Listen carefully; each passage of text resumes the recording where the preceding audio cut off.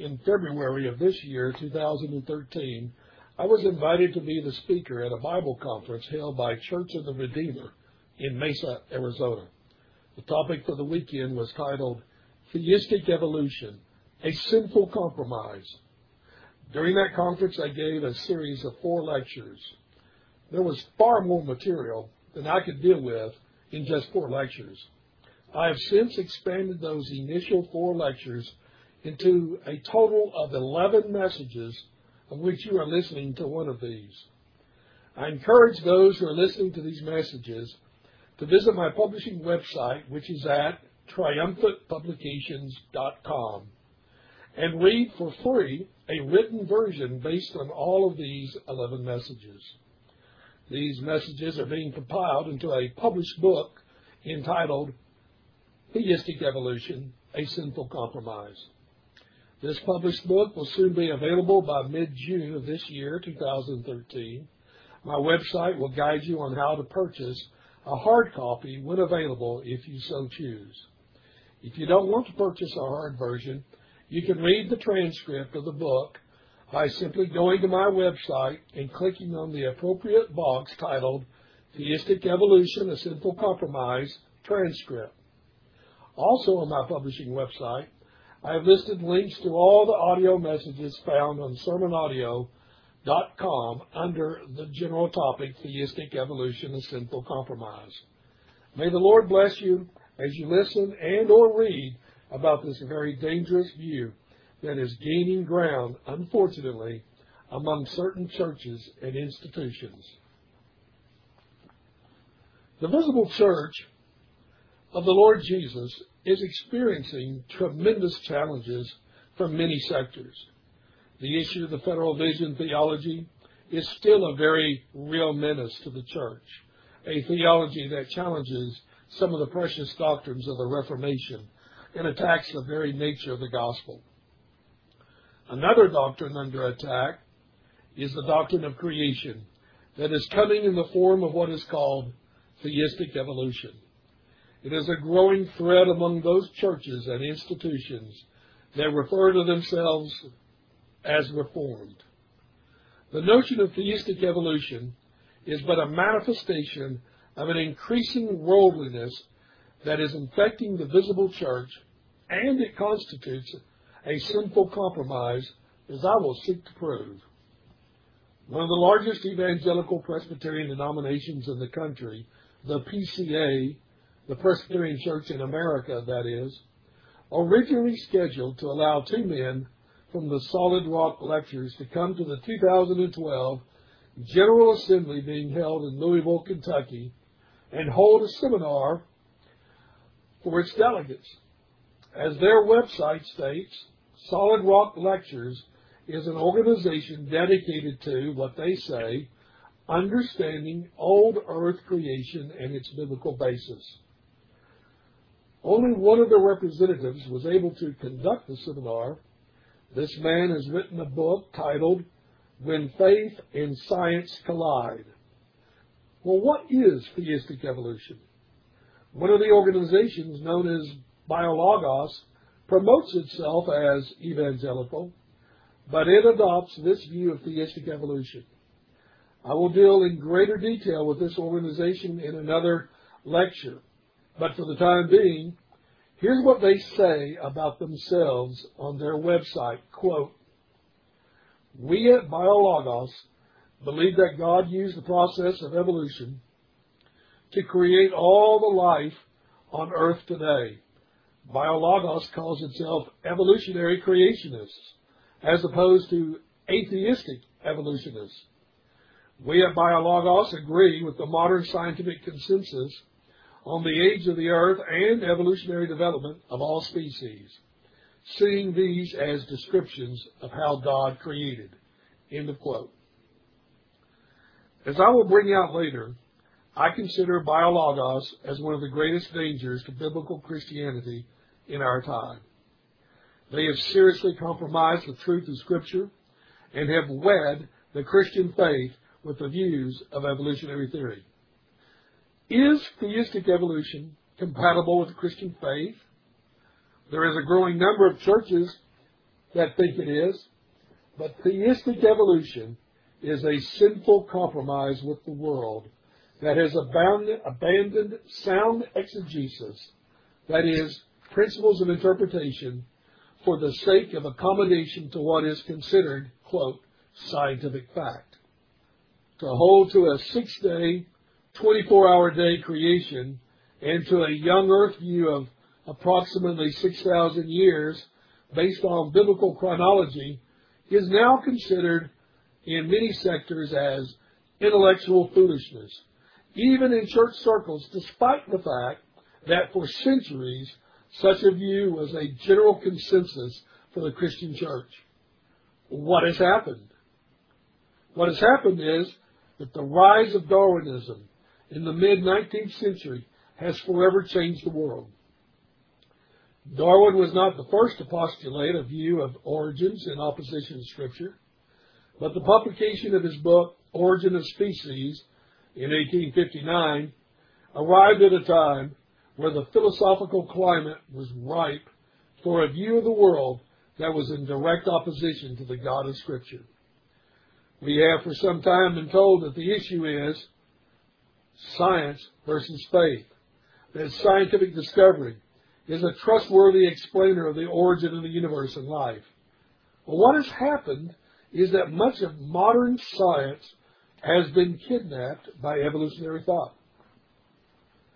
While various groups like Biologos insist that they hold to the authority of Scripture and that science isn't on par with Scripture per se, they give but what I call lip service to the authority of Scripture, akin to Roman Catholicism's view that says that they hold to two authorities, Scripture and tradition. I don't know how many men I've read that are either theistic evolutionists or sympathetic to the view that have said, and I'm paraphrasing, oh, we believe in the Bible, that it's authoritative, but when it comes to a sound interpretation of Scripture, we cannot and must not ignore the testimony of science. In other words, these men are saying, our hermeneutic, our principles of Bible interpretation, must not be in stark contrast to what scientists say. Hence, the early chapters of Genesis must not ignore what the biological sciences say as an undeniable fact, namely that evolutionary thought is a scientifically proven fact. So that's what they say.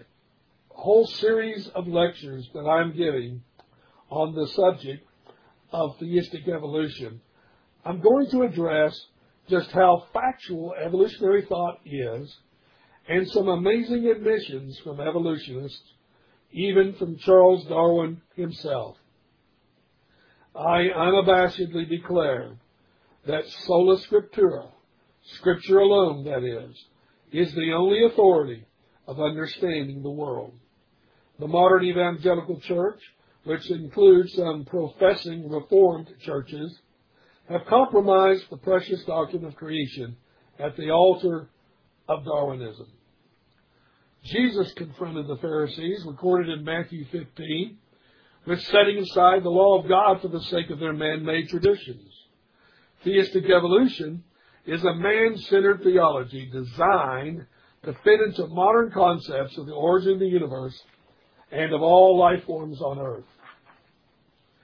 The doctrine of creation is no minor doctrine of Scripture. It is important if the early chapters of Genesis are indeed historical facts. The very nature of redemption is linked with the doctrine of creation. Jesus is presented in the New Testament as the second or last Adam. A historic Adam is paramount to gospel truth.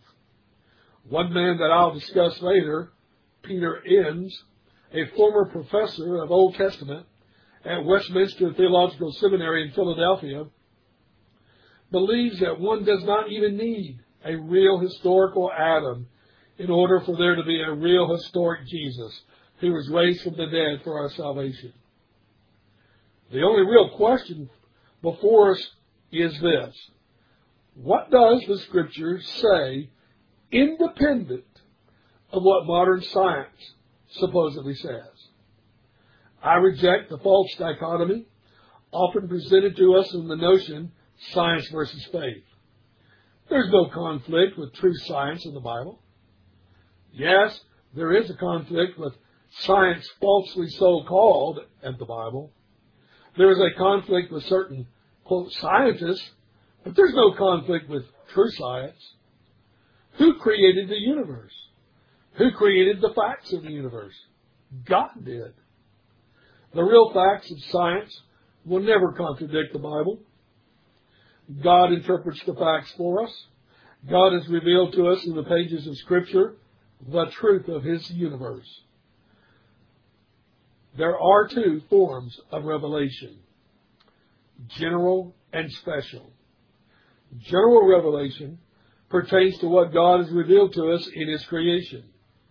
And special revelation pertains to what God has revealed to us in His written Word, the Bible.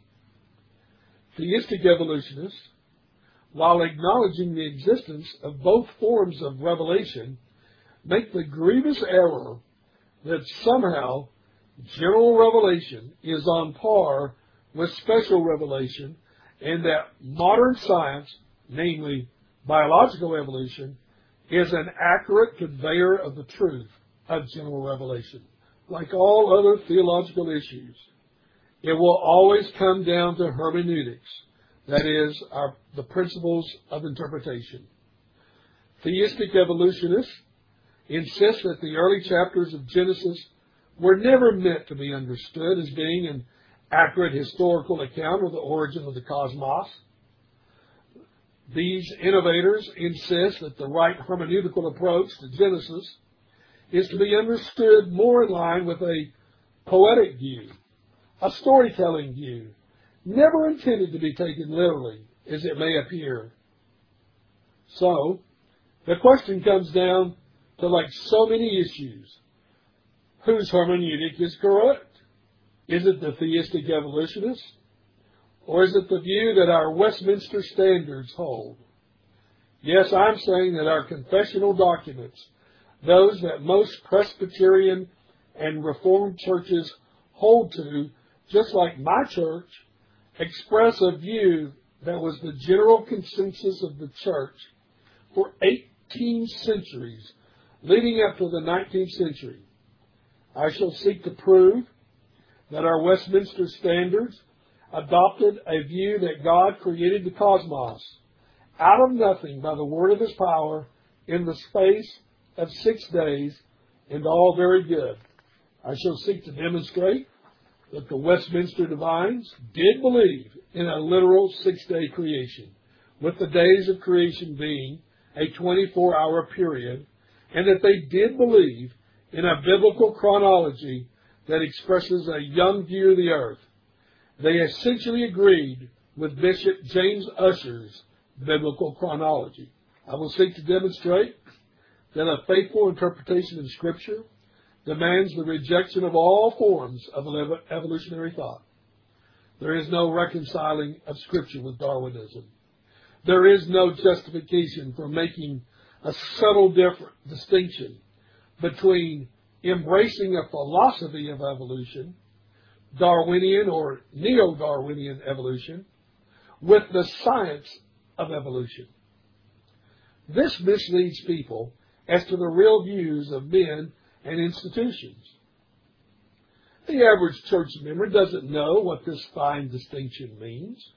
They assume that various professors in their denominational seminaries are not evolutionists simply because these professors say that they do not embrace the philosophy of evolution, while all along actually embracing an evolutionary view of man's origin.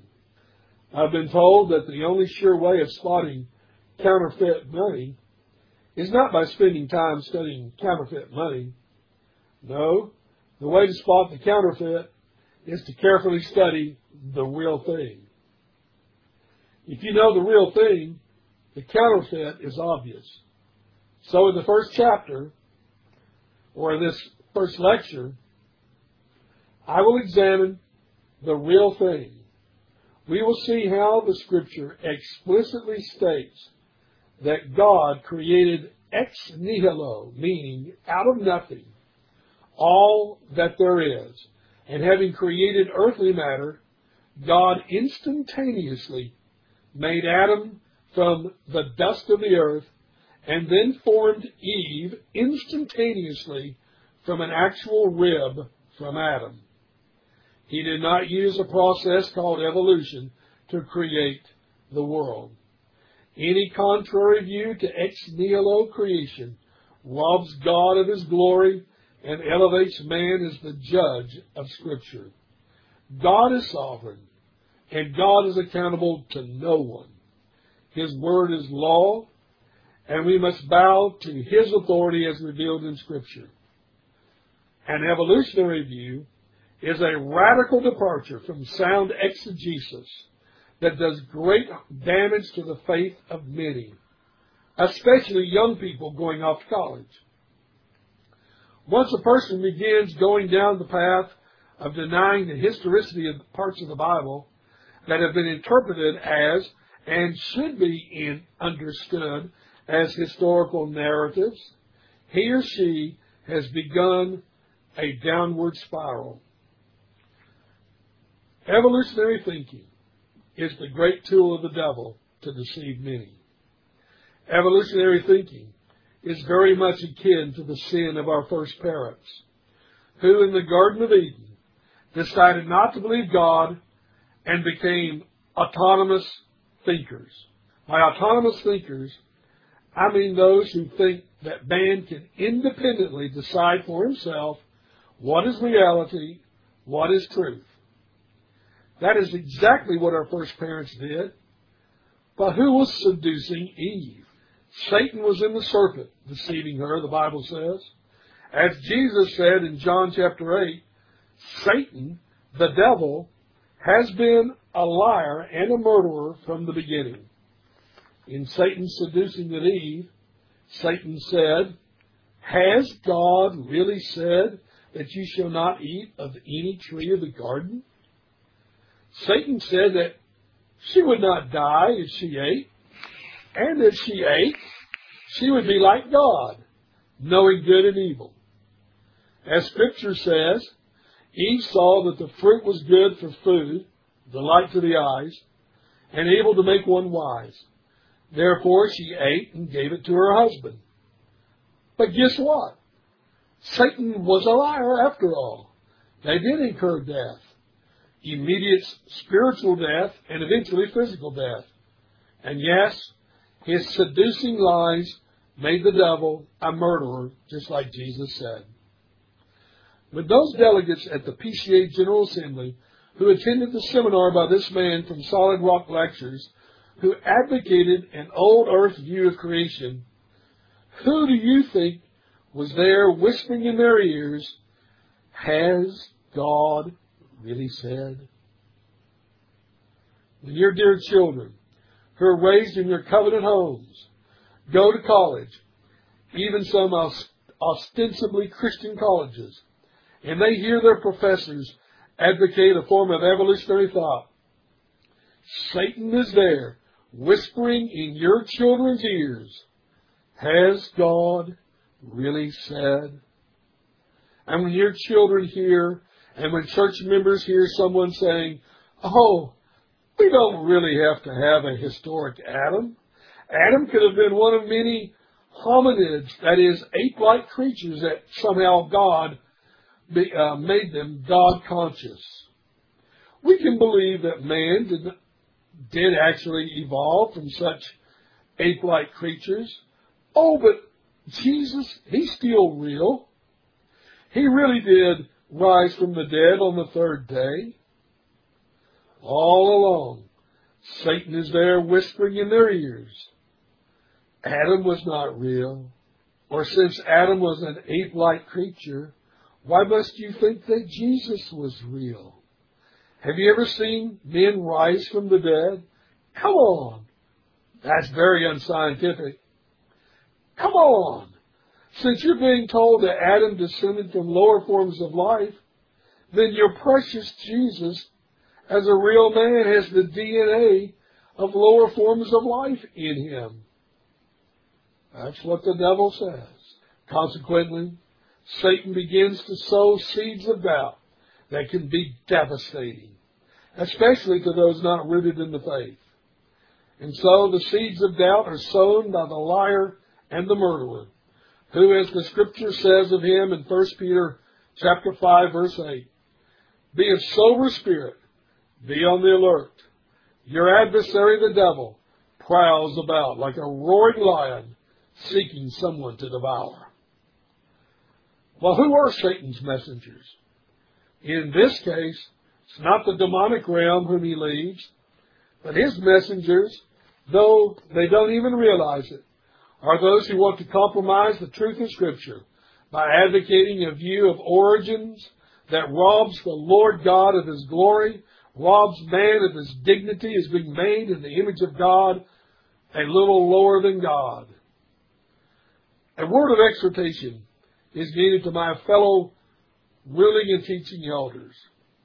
What is one of our foremost duties as elders according to the Scripture? It is to protect God's precious sheep from the wolves in sheep's clothing who will devour the flock if they could. Titus chapter 1, verses 9 through 11 says concerning the duty of elders, quote, holding fast the faithful word, which is in accordance with the teaching, that he may be able both to exhort in sound doctrine and to refute those who contradict. For there are many rebellious men, empty talkers, and deceivers, especially those of the circumcision, who must be silenced because they are upsetting whole families, teaching things they should not teach for the sake of sordid gain. End of quote from the Word of God. Now, do I lump all those together as wolves who are not advocating a view of creation as presented in our confessional standards? Not exactly. Some are far worse than others. There are those who may not believe the days of creation are literal days, the long ages, but who still insist that evolutionary thought is wrong. These men, I believe, are sincerely wrong. It is a very dangerous position to hold because one simply cannot do justice to Scripture, to a true understanding of biology by holding to an old earth view. To maintain that the days of creation are but long geological ages of millions of years creates all kinds of immense problems. Those that I am really addressing are those who do advocate an evolutionary view, who do believe that man did evolve from lower forms of life, and who do teach that God used that means to supposedly create. These men are the ones who must be silenced. They're disturbing families, and in obedience to Jude 3, we elders must earnestly contend for the faith once delivered to the saints. This is my purpose in my whole series on theistic evolution, a sinful compromise. We must understand the spiritual danger that has come to the visible church, to identify some of those fiery arrows that Satan launches against Jesus' church, to help us put up that shield of faith to stop those arrows. As a preacher of the gospel, who has been called to herald the message of the King of Kings and Lord of Lords, I affirm with God's authority that His Scripture is true, that it's the only authority for faith and practice that can be trusted. We don't need any capitulation to science falsely so-called. We don't need to cater to a worldview born in rebellion against God. And yes, in one of my lectures, I will demonstrate to you just how this evolutionary view was conceived and born in rebellion to God. Evolutionary thinking is one of the major tools of the devil to wreak havoc in the Lord's church. My dear fellow elders, we must not keep silent, but we must silence those who would assault the glory of God in the doctrine of creation. We must proclaim from the highest hill that God has revealed His truth in Scripture. This may be a poor analogy, but what dog is worth his room and board, but who doesn't at least bark when his master's home is invaded? We must not let the compromisers of God's doctrine of creation gain any foothold, because if they do, the damage will be immense. If you let the fox into the hen house, what's going to happen? I assure you the fox, in time, will eat all of the hens. I will be mentioning specific names and institutions during these series of lectures that I believe have compromised on the doctrine of creation. I don't seek to be unnecessarily combative. I don't go looking for theological fights, per se. But I will bark when my Lord's glory is assaulted. When men publish articles, when they write books and give comments on blog sites, in a public forum, at this point, their views can be publicly scrutinized, and that's exactly what I'm doing. I write books, and when I write books, I'm fully aware that I put my neck out every time, and I must be willing to defend what I write. And I shouldn't be offended if someone wants to publicly take issue with me. Not that they have. Unfortunately, some people think that any public critique of a public view is violating the Ninth Commandment, which says, "Thou shalt not bear false witness against thy neighbor." Well, public criticism of a public view is not a violation of the Ninth Commandment.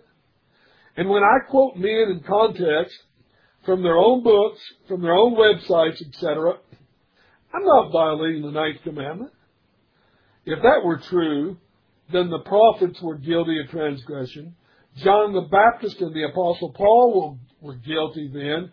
And finally, Jesus, the Lord of glory, would have sinned, which is impossible, when he publicly rebuked the Pharisees, scribes, and Sadducees. No, I and many others view theistic evolution as a serious compromise of biblical truth. And left unchallenged, inestimable damage can be done to the visible church. Having said all of this, let's now delve into the doctrine of creation as set forth in Scripture, a doctrine of creation advocated by the Westminster Standards. As I said earlier, the issue always comes down to hermeneutics, how to properly interpret the Bible. Again, those wanting to advocate some kind of evolutionary view want to give an interpretation that rejects a natural, literal, plain meaning of the text in favor of some poetic form whereby the words of the text are not to be taken as we normally would take them, such as the meaning of days and dust. Interestingly, the normative approach toward the early chapters of Genesis has been to understand it as historical narrative, not as some vague poetic story. As we shall see, the Westminster Divines definitely understood the early chapters of Genesis as historical narrative. Before we look into the meaning of days and the chronology of the Bible, let's consider some basic principles of Bible interpretation. One of the major contributions of the Protestant Reformation was their insistence on the plain meaning of Scripture. The great reformer Martin Luther once said, quote, "The Holy Spirit is the plainest writer and speaker in heaven and earth, and therefore his words cannot have more than one, and that the very simplest sense, which we call the literal, ordinary, natural sense." End of quote. There cannot be more than one meaning in any given context. Also, the meaning of words such as days and dust can have only one meaning in any given context. Now, words can change their meaning when found in different contexts. One of the best examples of this is the meaning of the word world. It can mean several things, 4 things in fact. It can mean the actual planet Earth, or it can mean the inhabitants of the world, or it can mean a reference to a particular group of people, or in a negative sense, it can refer to a system of belief in rebellion against God, like is found in 1 John 2:15, which says, "Love not the world, neither the things that are in the world." But in any particular passage, the word world has only one of these meanings. Another vital principle of interpretation is one that is brought out by our Westminster Confession of Faith in chapter 1, section 9, which says, quote, "The infallible rule of interpretation of Scripture is the Scripture itself, and therefore when there's a question about the true and full sense of any Scripture, which is not manifold but one, it must be searched and known by other places that speak more clearly." End of quote. Also we read in the Westminster Confession of Faith, chapter 1, section 10, it says, quote, "The supreme judge by which all controversies of religion are to be determined can be no other but the Holy Spirit speaking in the Scripture." End of quote. In any of these comments from the Westminster Confession of Faith, do we find that the latest findings of science are to be the filter by which we determine the meaning of Scripture? Of course not. Is there any appeal to the surrounding origin stories of Mesopotamia to give us insight to the meaning of Scripture? Of course not. The primary error of those today who are advocating an evolutionary approach is that they are casting dispersion on the doctrine of Scripture, namely its sole authority in faith and practice. Now, I am fully aware that these men openly state that they fully subscribe to the authority of Scripture. But what matters is not what they say, it's how they function. Though claiming allegiance to sola scriptura, these men do not practice submission to it. For all those Reformed churches that recognize the Westminster Standards as part of the constitution of their church, it is vital to understand what the Westminster Divines understood by their doctrine of creation, particularly the meaning of the word create and the meaning of the word days in Genesis chapter 1. The opening general statement of the Westminster Confession of Faith on creation is seen in chapter 4, section 1, which reads, quote, "It pleased God the Father, Son, and Holy Ghost, for the manifestation of the glory of His eternal power, wisdom, and goodness, in the beginning to create or make of nothing the world, and all things therein, whether visible or invisible, in the space of 6 days, and all very good." End of quote. From this statement, we learn what the Westminster Divines understood about God's act of creation. By the term create, it means being made out of nothing. This is drawn from the testimony of various texts of Scripture. A common Latin term for God's creative work is called creatio ex nihilo, meaning creation out of nothing. Some theologians do distinguish between what they call, quote, immediate creation, that is, ex nihilo, out of nothing, from, quote, mediate creation, that is, God used a substance already created ex nihilo to create something additional. An example of mediate creation would be God using the dirt already created to form man. At this point, the theistic evolutionists want to grab hold here and say, see, God used the dirt to create man, which we are simply saying Theistic evolutionists, that is, are saying this is a simplified, scientifically ignorant Hebrew way of saying that God used evolution to make man over millions of years. Wow. I'm sorry, but I had no idea that all of that content was in that phrase, God formed man from the dust of the earth. And if you were to do a word study of dust and how it's normally used, it means dust, as you and I would understand dust. And by doing that, we are interpreting Scripture by Scripture. We are attempting to see how words are most commonly used and whether that is the usage in the passage under consideration. From a biblical position, God's fashioning man was still instantaneous, even though he used dust that he had already created. And Eve was made from a real rib of Adam, all on the same 6-day, 24-hour period. Theistic evolutionists, however, say that days don't have to be 24-hour periods. They could be millions of years.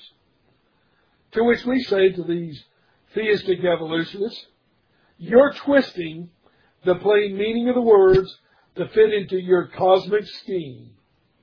And I say to them, your hermeneutic is absurd. Words then, in your mindset, can mean whatever you want them to mean. The deliberate alteration of the plain meaning of terms is at the basis of the corruption of the Bible to adopt a view that is the personal preference of the interpreter. For the evolutionist, science is ruling. Science is dictating how Scripture should be understood. Well, then who is the real authority?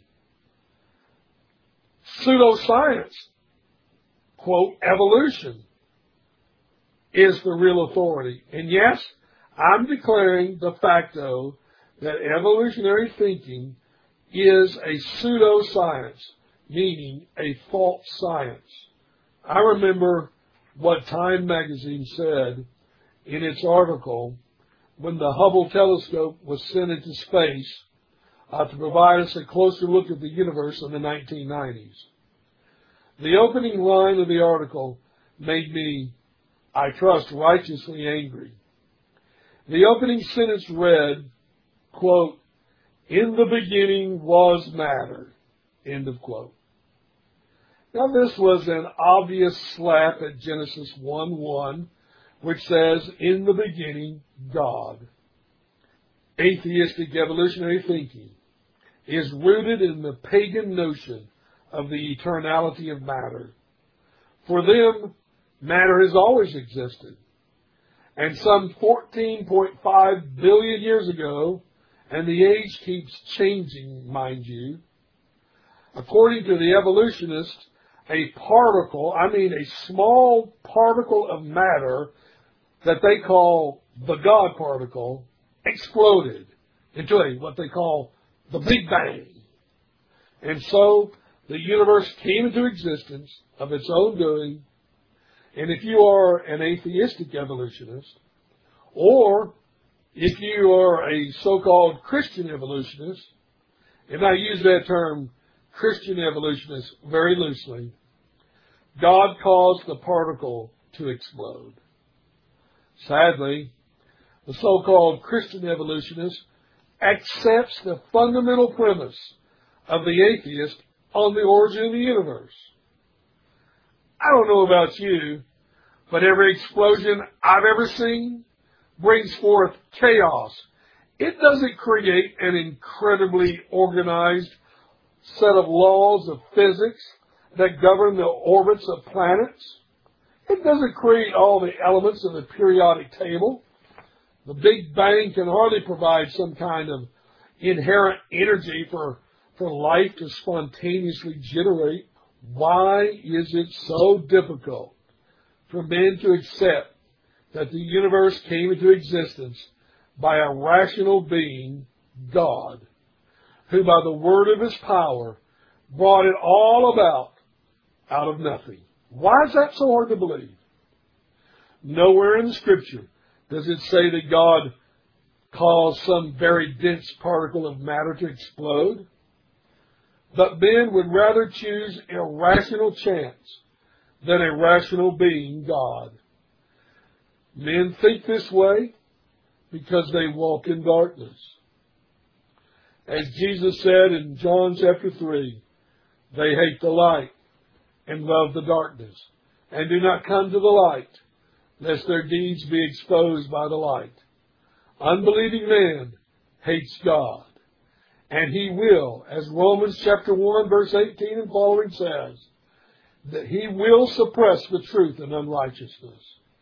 In his heart of heart, he knows there's a God, but he willfully chooses to ignore what he clearly sees in the creation.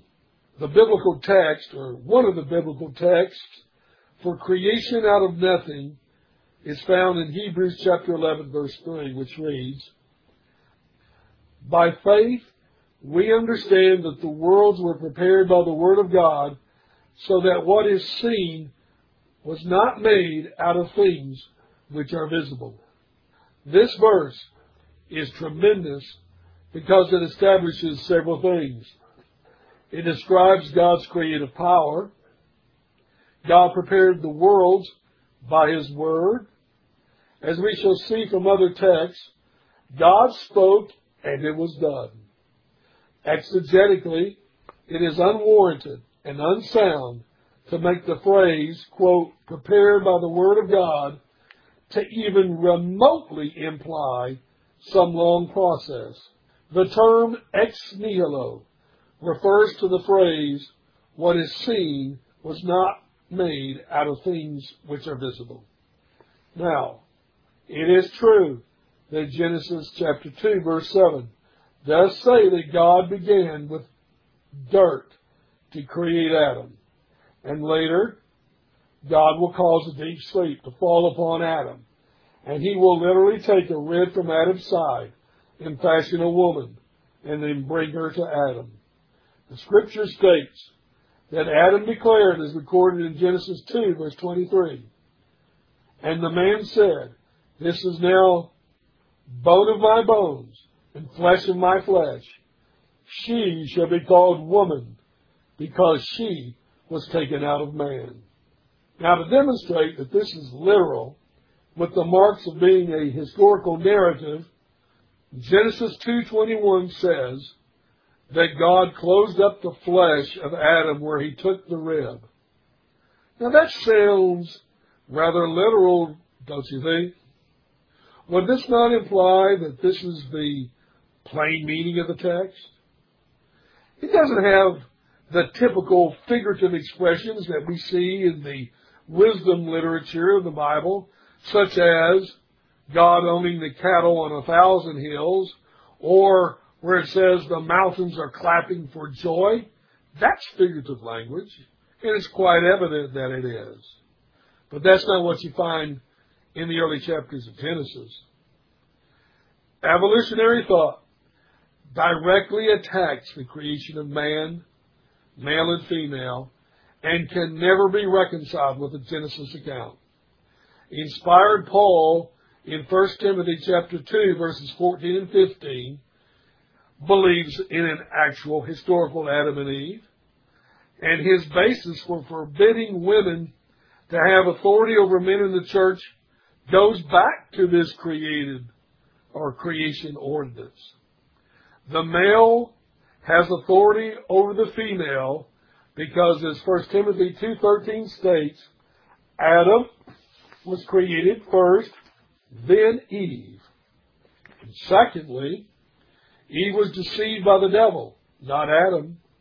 But this doesn't absolve Adam of guilt, for the Bible says sin came through Adam. Adam created first, then Eve? How does this fit into an evolutionary scheme? Kind of hard, isn't it, from an evolutionary perspective? The Apostle Paul states in 1 Corinthians chapter 11, verses 7 through 9, he says, quote, "For a man ought not to have his head covered, since he is the image and glory of God. But the woman is the glory of man. For man does not originate from woman, but woman from man. For indeed man was not created for the woman's sake, but woman for the man's sake. End of quote from the Word of God. Man's God-given authority over woman is not found in any evolutionary scheme. In fact, the whole notion of the sexes is really an enigma to evolutionary thinking. Why is there sexual reproduction in the first place?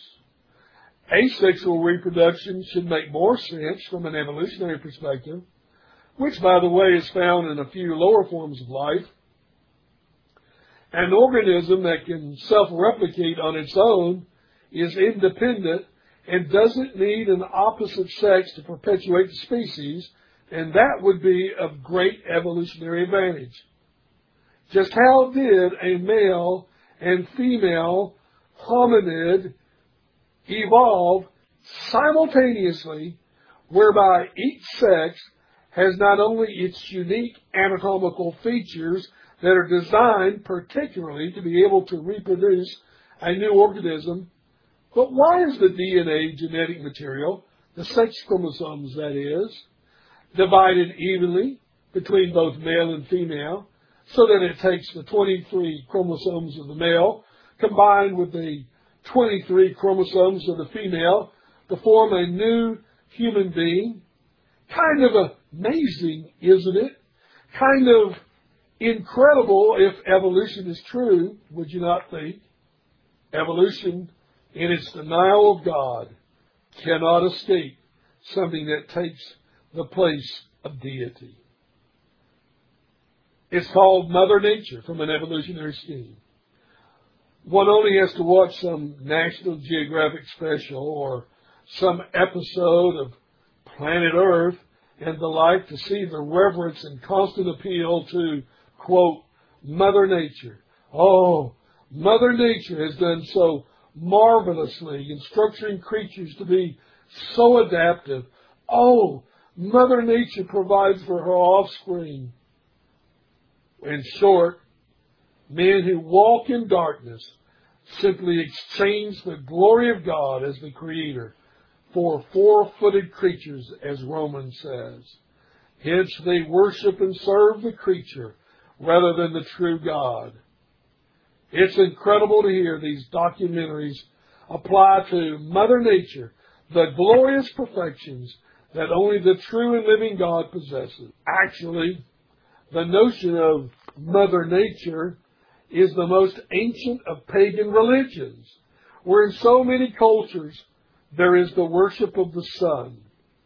In these various pagan cultures, there is the view that the sun is the male generating principle, impregnating the earth, which is the female principle, to bring forth its vegetation. As these evolutionary programs extol the incredible abilities of Mother Nature, who does all of this by pure chance, mind you, I have always maintained that Mother Nature, she ought to play the Powerball lottery, because she definitely is the luckiest entity of all times to always get it so right, so that life is this marvelous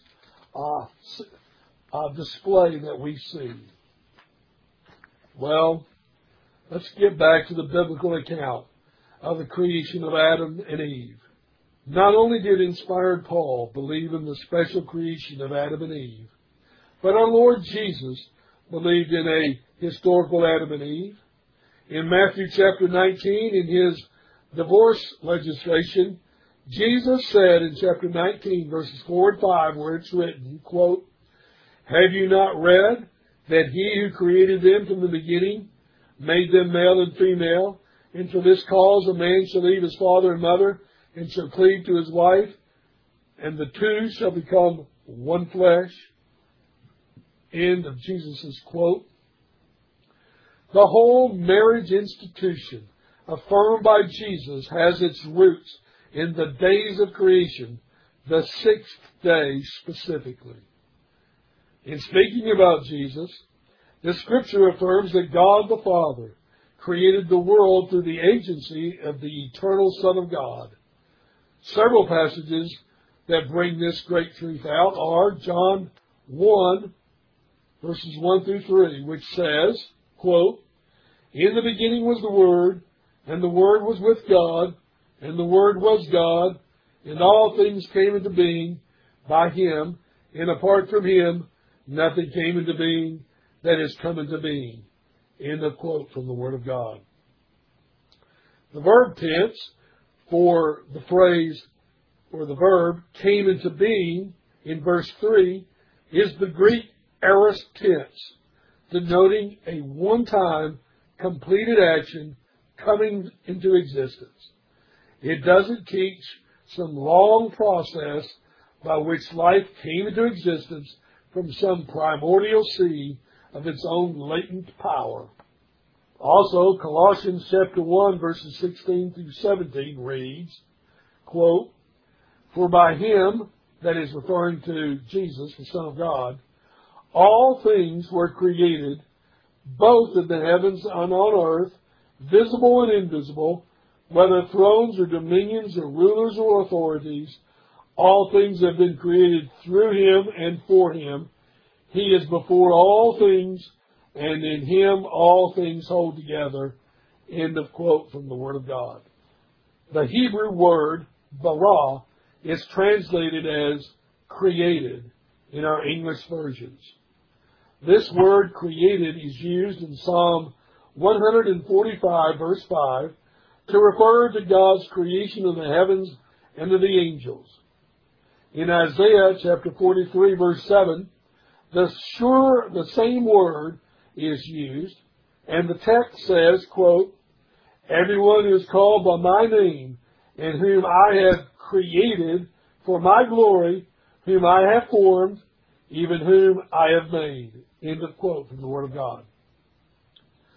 These evolutionists want to take God fashioning Adam from the dust and Eve from Adam's rib as a literary device not to be taken at face value. In other words, not in the plain sense of the words as an important hermeneutical principle. Apparently, we can get quite creative, pun intended, in how we interpret Genesis 1, verse 26, and Genesis 2, verses 7 and 21. The evolutionists, even Christian evolutionists, say that we need the testimony of modern biology, i.e., Darwinism, to properly interpret these biblical texts. Really? I really need science? I really need Darwinism to do that? And why do I need Darwinism to do that? And why must we not take the plain meaning of the words of Genesis? And why must we say that the terms, quote, "from dust" and, quote, "from Adam's rib"? Why must we obviously think that they mean biological evolution from single-celled organisms to man himself? Why am I supposed to believe that? Wow. I wish I had that specific code to the Bible they have, instead of the plain meaning of the words, that is, that which they give is the supposed meaning. The meaning of creating man in God's image from the dust and breathing into him the breath of life means man's random evolutionary development over millions of years from all lower forms of life. Well, this sure sounds like eisegesis, reading into the text a personal preference rather than exegesis, pulling out of the text the meaning of biblical authors. The only reason to adopt such a view is because science, even atheistic science, is the guide or clue to Scripture. The Bible must bow before the all-knowing altar to Darwin to demonstrate how such an interpretation of man's creation in terms of evolutionary thought is refuted by the Scripture itself. Let's consider 1 Corinthians chapter 15, verses 38 and 39. The context here is the difference between earthly and heavenly bodies. The text reads, quote, "But God gives it a body just as He wished, and to each of the seeds a body of its own. All flesh is not the same flesh, but there is one flesh of men, and another flesh of beasts, and another flesh of birds, and another of fish." End of quote from God's Word. Sure sounds like what Genesis 1 says, where God created each creature distinct and instantaneously in a specific period of time, doesn't it? Is this allowing the Bible to interpret itself? Absolutely. Is this how we should conduct exegesis, comparing Scripture with Scripture? Absolutely. Or is an evolutionary scheme the best hermeneutic, whereby one totally changes the meaning of biblical words to fit into the supposedly findings of science? Hardly. Again, the only reason that 18 centuries of Bible exegesis is set aside is due to the rise of a view in the 19th century designed in its inception to rid itself of God and being accountable to this God. In another lecture, I will conclusively prove this from the evolutionists' own words, what their intent was. Men will do all kinds of things to suppress the truth and unrighteousness. They will willfully ignore what is obvious to them. The world will not have the God of Scripture, and grievously, professing Christians bow to this altar of biological science to reinterpret the Bible to fit into this God-hating worldview. And that is what evolution is. It is a worldview based on a faith in rebellion to God. Whereas the Bible explicitly states in Genesis 1, verses 26 and 27, that God created man, male and female, in His own image. This is what separates man from the rest of creation. This is what separates man from the animals. While there are some anatomical similarities with animal life and man, man is clearly distinct. We read in Psalm 8, it refers to man's inherent dignity. And it refers to that dignity when we read in Psalm 8, verses 4 through 6, quote, "What is man that you should take thought of him, and the Son of Man that you care for him? Yet you have made him a little lower than God, and you crown him with glory and majesty. You make him to rule over the works of your hands. You have put all things under his feet." End of quote from the Word of God. Man is not an animal. He did not descend from lower forms of life. Man has a unique dignity because man is made in God's image. Man is a vice-regent, a co-ruler, that is, under God. And he is made a co-ruler in God's created realm. Man was made to have dominion over the creatures, which is why there is a certain fear that the creatures have of man. Ephesians chapter 4, verse 24 refers to redeemed man having the marred image of God in him restored in Christ. The image of God being said to be holiness, righteousness, and truth. This is the essential element of being made in God's image. Man is a spiritual being, made to have communion with the God of the universe. But there are other unique things about man created in God's image. Only man communicates through symbolic language. Yes, animals communicate in some form, but not through words. Man has the capacity to think symbolically with words. Talking parrots manifest what scientists call mimicking, but this is not verbal symbolic communication. Only man can leave a history in writing, because only man is unique. Also, Man has a capacity to appreciate beauty. Why do we find brilliant sunrises and sunsets beautiful? Do you see animals sitting at the beach, watching the sun coming up over the waters? You might say, well, my dog sits on the beach with me watching the sun come up over the waters, casting its brilliant display of colors against the clouds. Well, your dog may be sitting by you, but I can assure you, your dog is thinking, if he's thinking at all, he's thinking about what is in the surf that he can attack because you failed to feed him that morning. Speaking of humans, why do we hang portraits in our homes? Why do we have things simply for aesthetic purposes? And by the way, why do we find things beautiful? Someone might say, well, they just are. John, that's a stupid question. Well, it's not a stupid question. Why are things beautiful? They're beautiful because we were made in His image to appreciate the beauty of God. Now let's consider for a moment the female gender of humans. After all, Eve saw that the fruit was beautiful and was seduced in this one respect along with other areas. Speaking of women, I think there's a particularly strong sense of beauty in this sex. And, as I've said numerous times, for all practical purposes, guys would be content to live in a shack or a cave.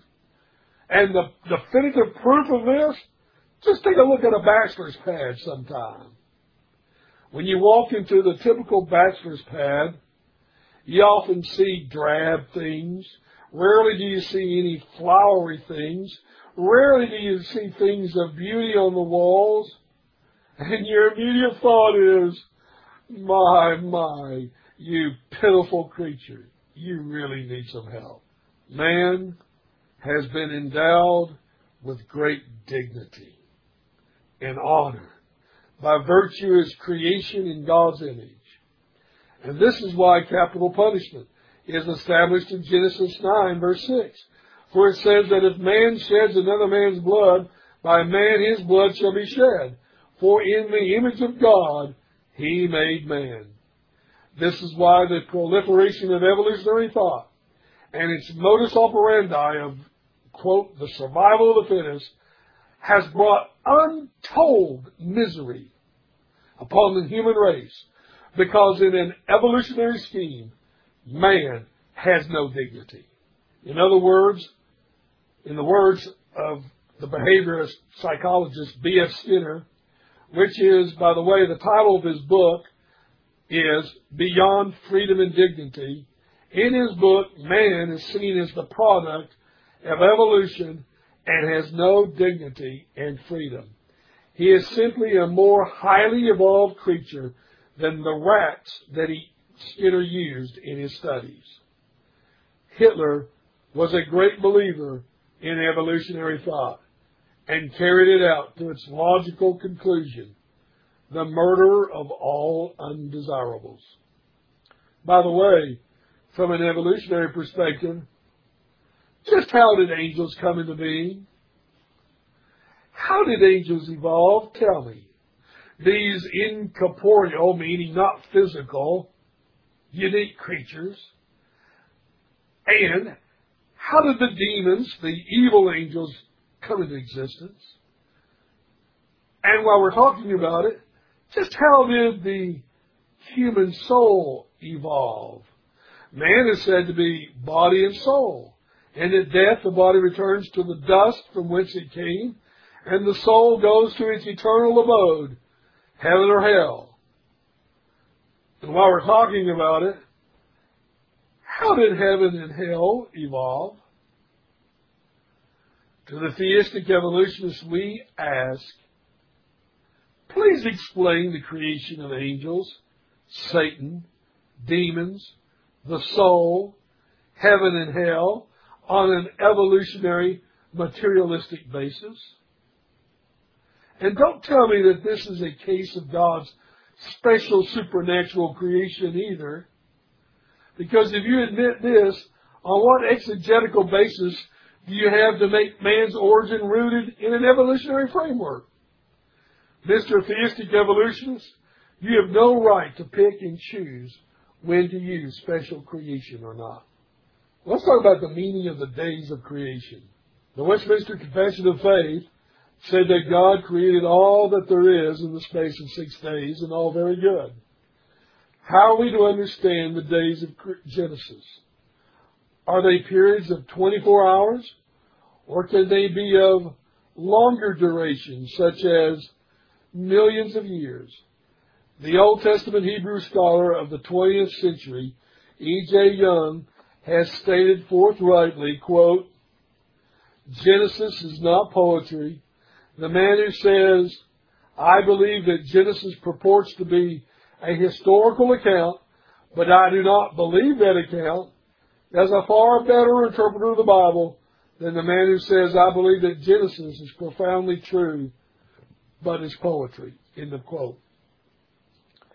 Even the liberal expositor Marcus Dodds wrote, quote, if, for example, the word day in these chapters does not mean a period of 24 hours, the interpretation of Scripture is hopeless. End of quote. Amazingly, Dodds does not believe in what Genesis says, but he knows very well what it actually does say. Kyle and Delitzsch, in their Old Testament commentary, have said this about the days of creation. They've said, quote, if the days of creation are regulated by the recurring interchange of light and darkness, they must be regarded not as periods of time of incalculable duration of years or thousands of years, but as simple earthly days. It is to be observed that the days of creation are bounded by the coming of evening and morning, end of quote.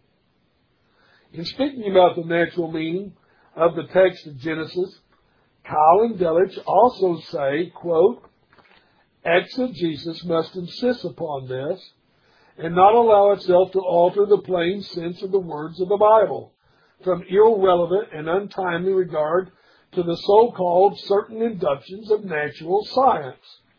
End of quote. They understood. Kyle and Delitzsch understood the problem. Why don't so many so-called Christian evolutionists understand the problem? Robert Shaw first published in 1845 his excellent An Exposition of the Westminster Confession of Faith. It is a book every Reformed pastor and elder should have in their library. In his exposition of chapter 4 of creation, Shaw says this about the days of creation as taught by the confession. He says, quote, some have held that all the changes which have taken place in the materials of the earth occurred either during the 6 days of the Mosaic creation or since that period, but it is urged that the facts which geology establishes prove this view to be utterly untenable. Others have held that a day of creation was not a natural day composed of 24 hours, but a period of indefinite length. To this it has been objected that the sacred historian, as if to guard against such a latitude of interpretation, distinctly and pointedly declares all the days that each of them had its, quote, evening and morning. Thus it should seem expressly excluding any interpretation which does not imply a natural day, end of quote. Of great import on understanding the meaning of the Westminster Standards, we should know what the original writers believed. And how should we interpret the confession when it says that God created all things out of nothing in the space of 6 days? Did the divines believe in a 24-hour day? Did they believe in a biblical chronology as Bishop James Ussher believed? We get a very clear affirmation from the divines that were both voting and non-voting members of the assembly that they believed the days were natural days. The following information that I'm about to give you is drawn from David W. Hall's article titled, "What was the view of the Westminster Assembly Divines on Creation Days?" He says in his article, of the voting members of the Assembly, one is John Lightfoot, who in his book, His Works, states that the days were 24 hours. John White, another Westminster Divine, states, quote, "Here where it, Yom, is distinguished from the night, it is taken for a civil day, that is, that part of 24 hours." End of quote. John Lay, another Westminster Divine, said, "The word day is taken from the natural day consisting of 24 hours, which is measured most usually from the sun rising to the sun setting." End of quote. Now, a note is made that Lay followed Bishop Ussher in other matters of chronology as well. Thomas Goodwin, another Westminster Divine, said in his book, The Works of Thomas Goodwin, he demonstrated a commitment to a very literal reading of the meaning of days. William Twice, who was the first moderator of the Westminster Assembly and one of the most revered theologians of the Assembly, followed Bishop Ussher's chronology and actually thought it possible that Adam fell on the seventh day, following a 24-hour sixth day. Daniel Featley, another Westminster Divine, stated that each of the 6 creation days were normal 24-hour periods.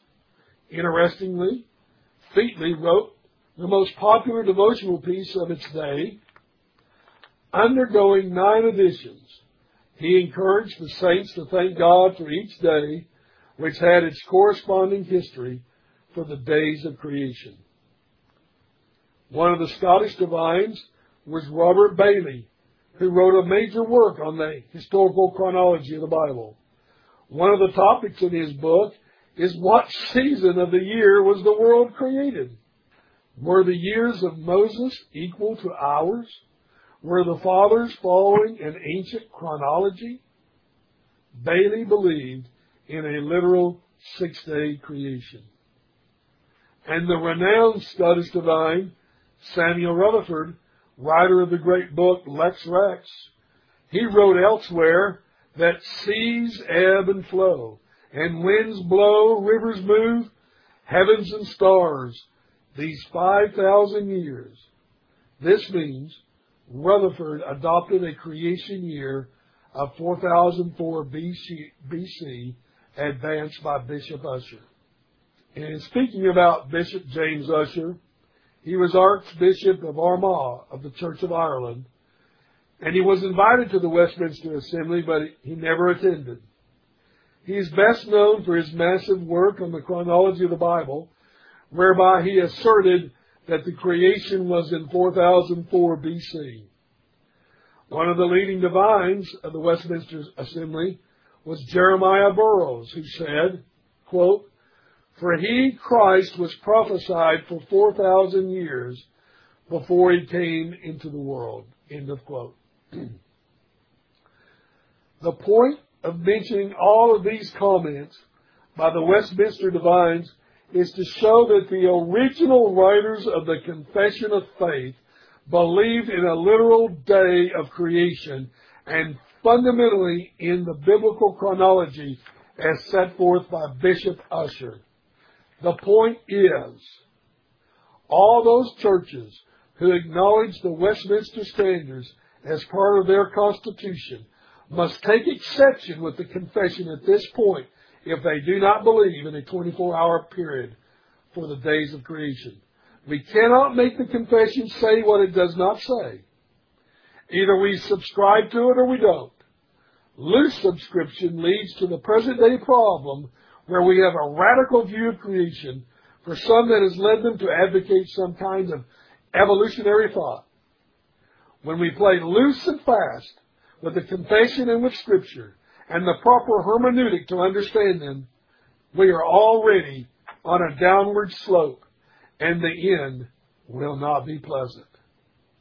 In the next lecture, I will pick up on understanding what I say to be the genuine thing, with some more thoughts on why we should interpret the days of creation as literal 24-hour days, and why we should trust the biblical chronology. Thank you.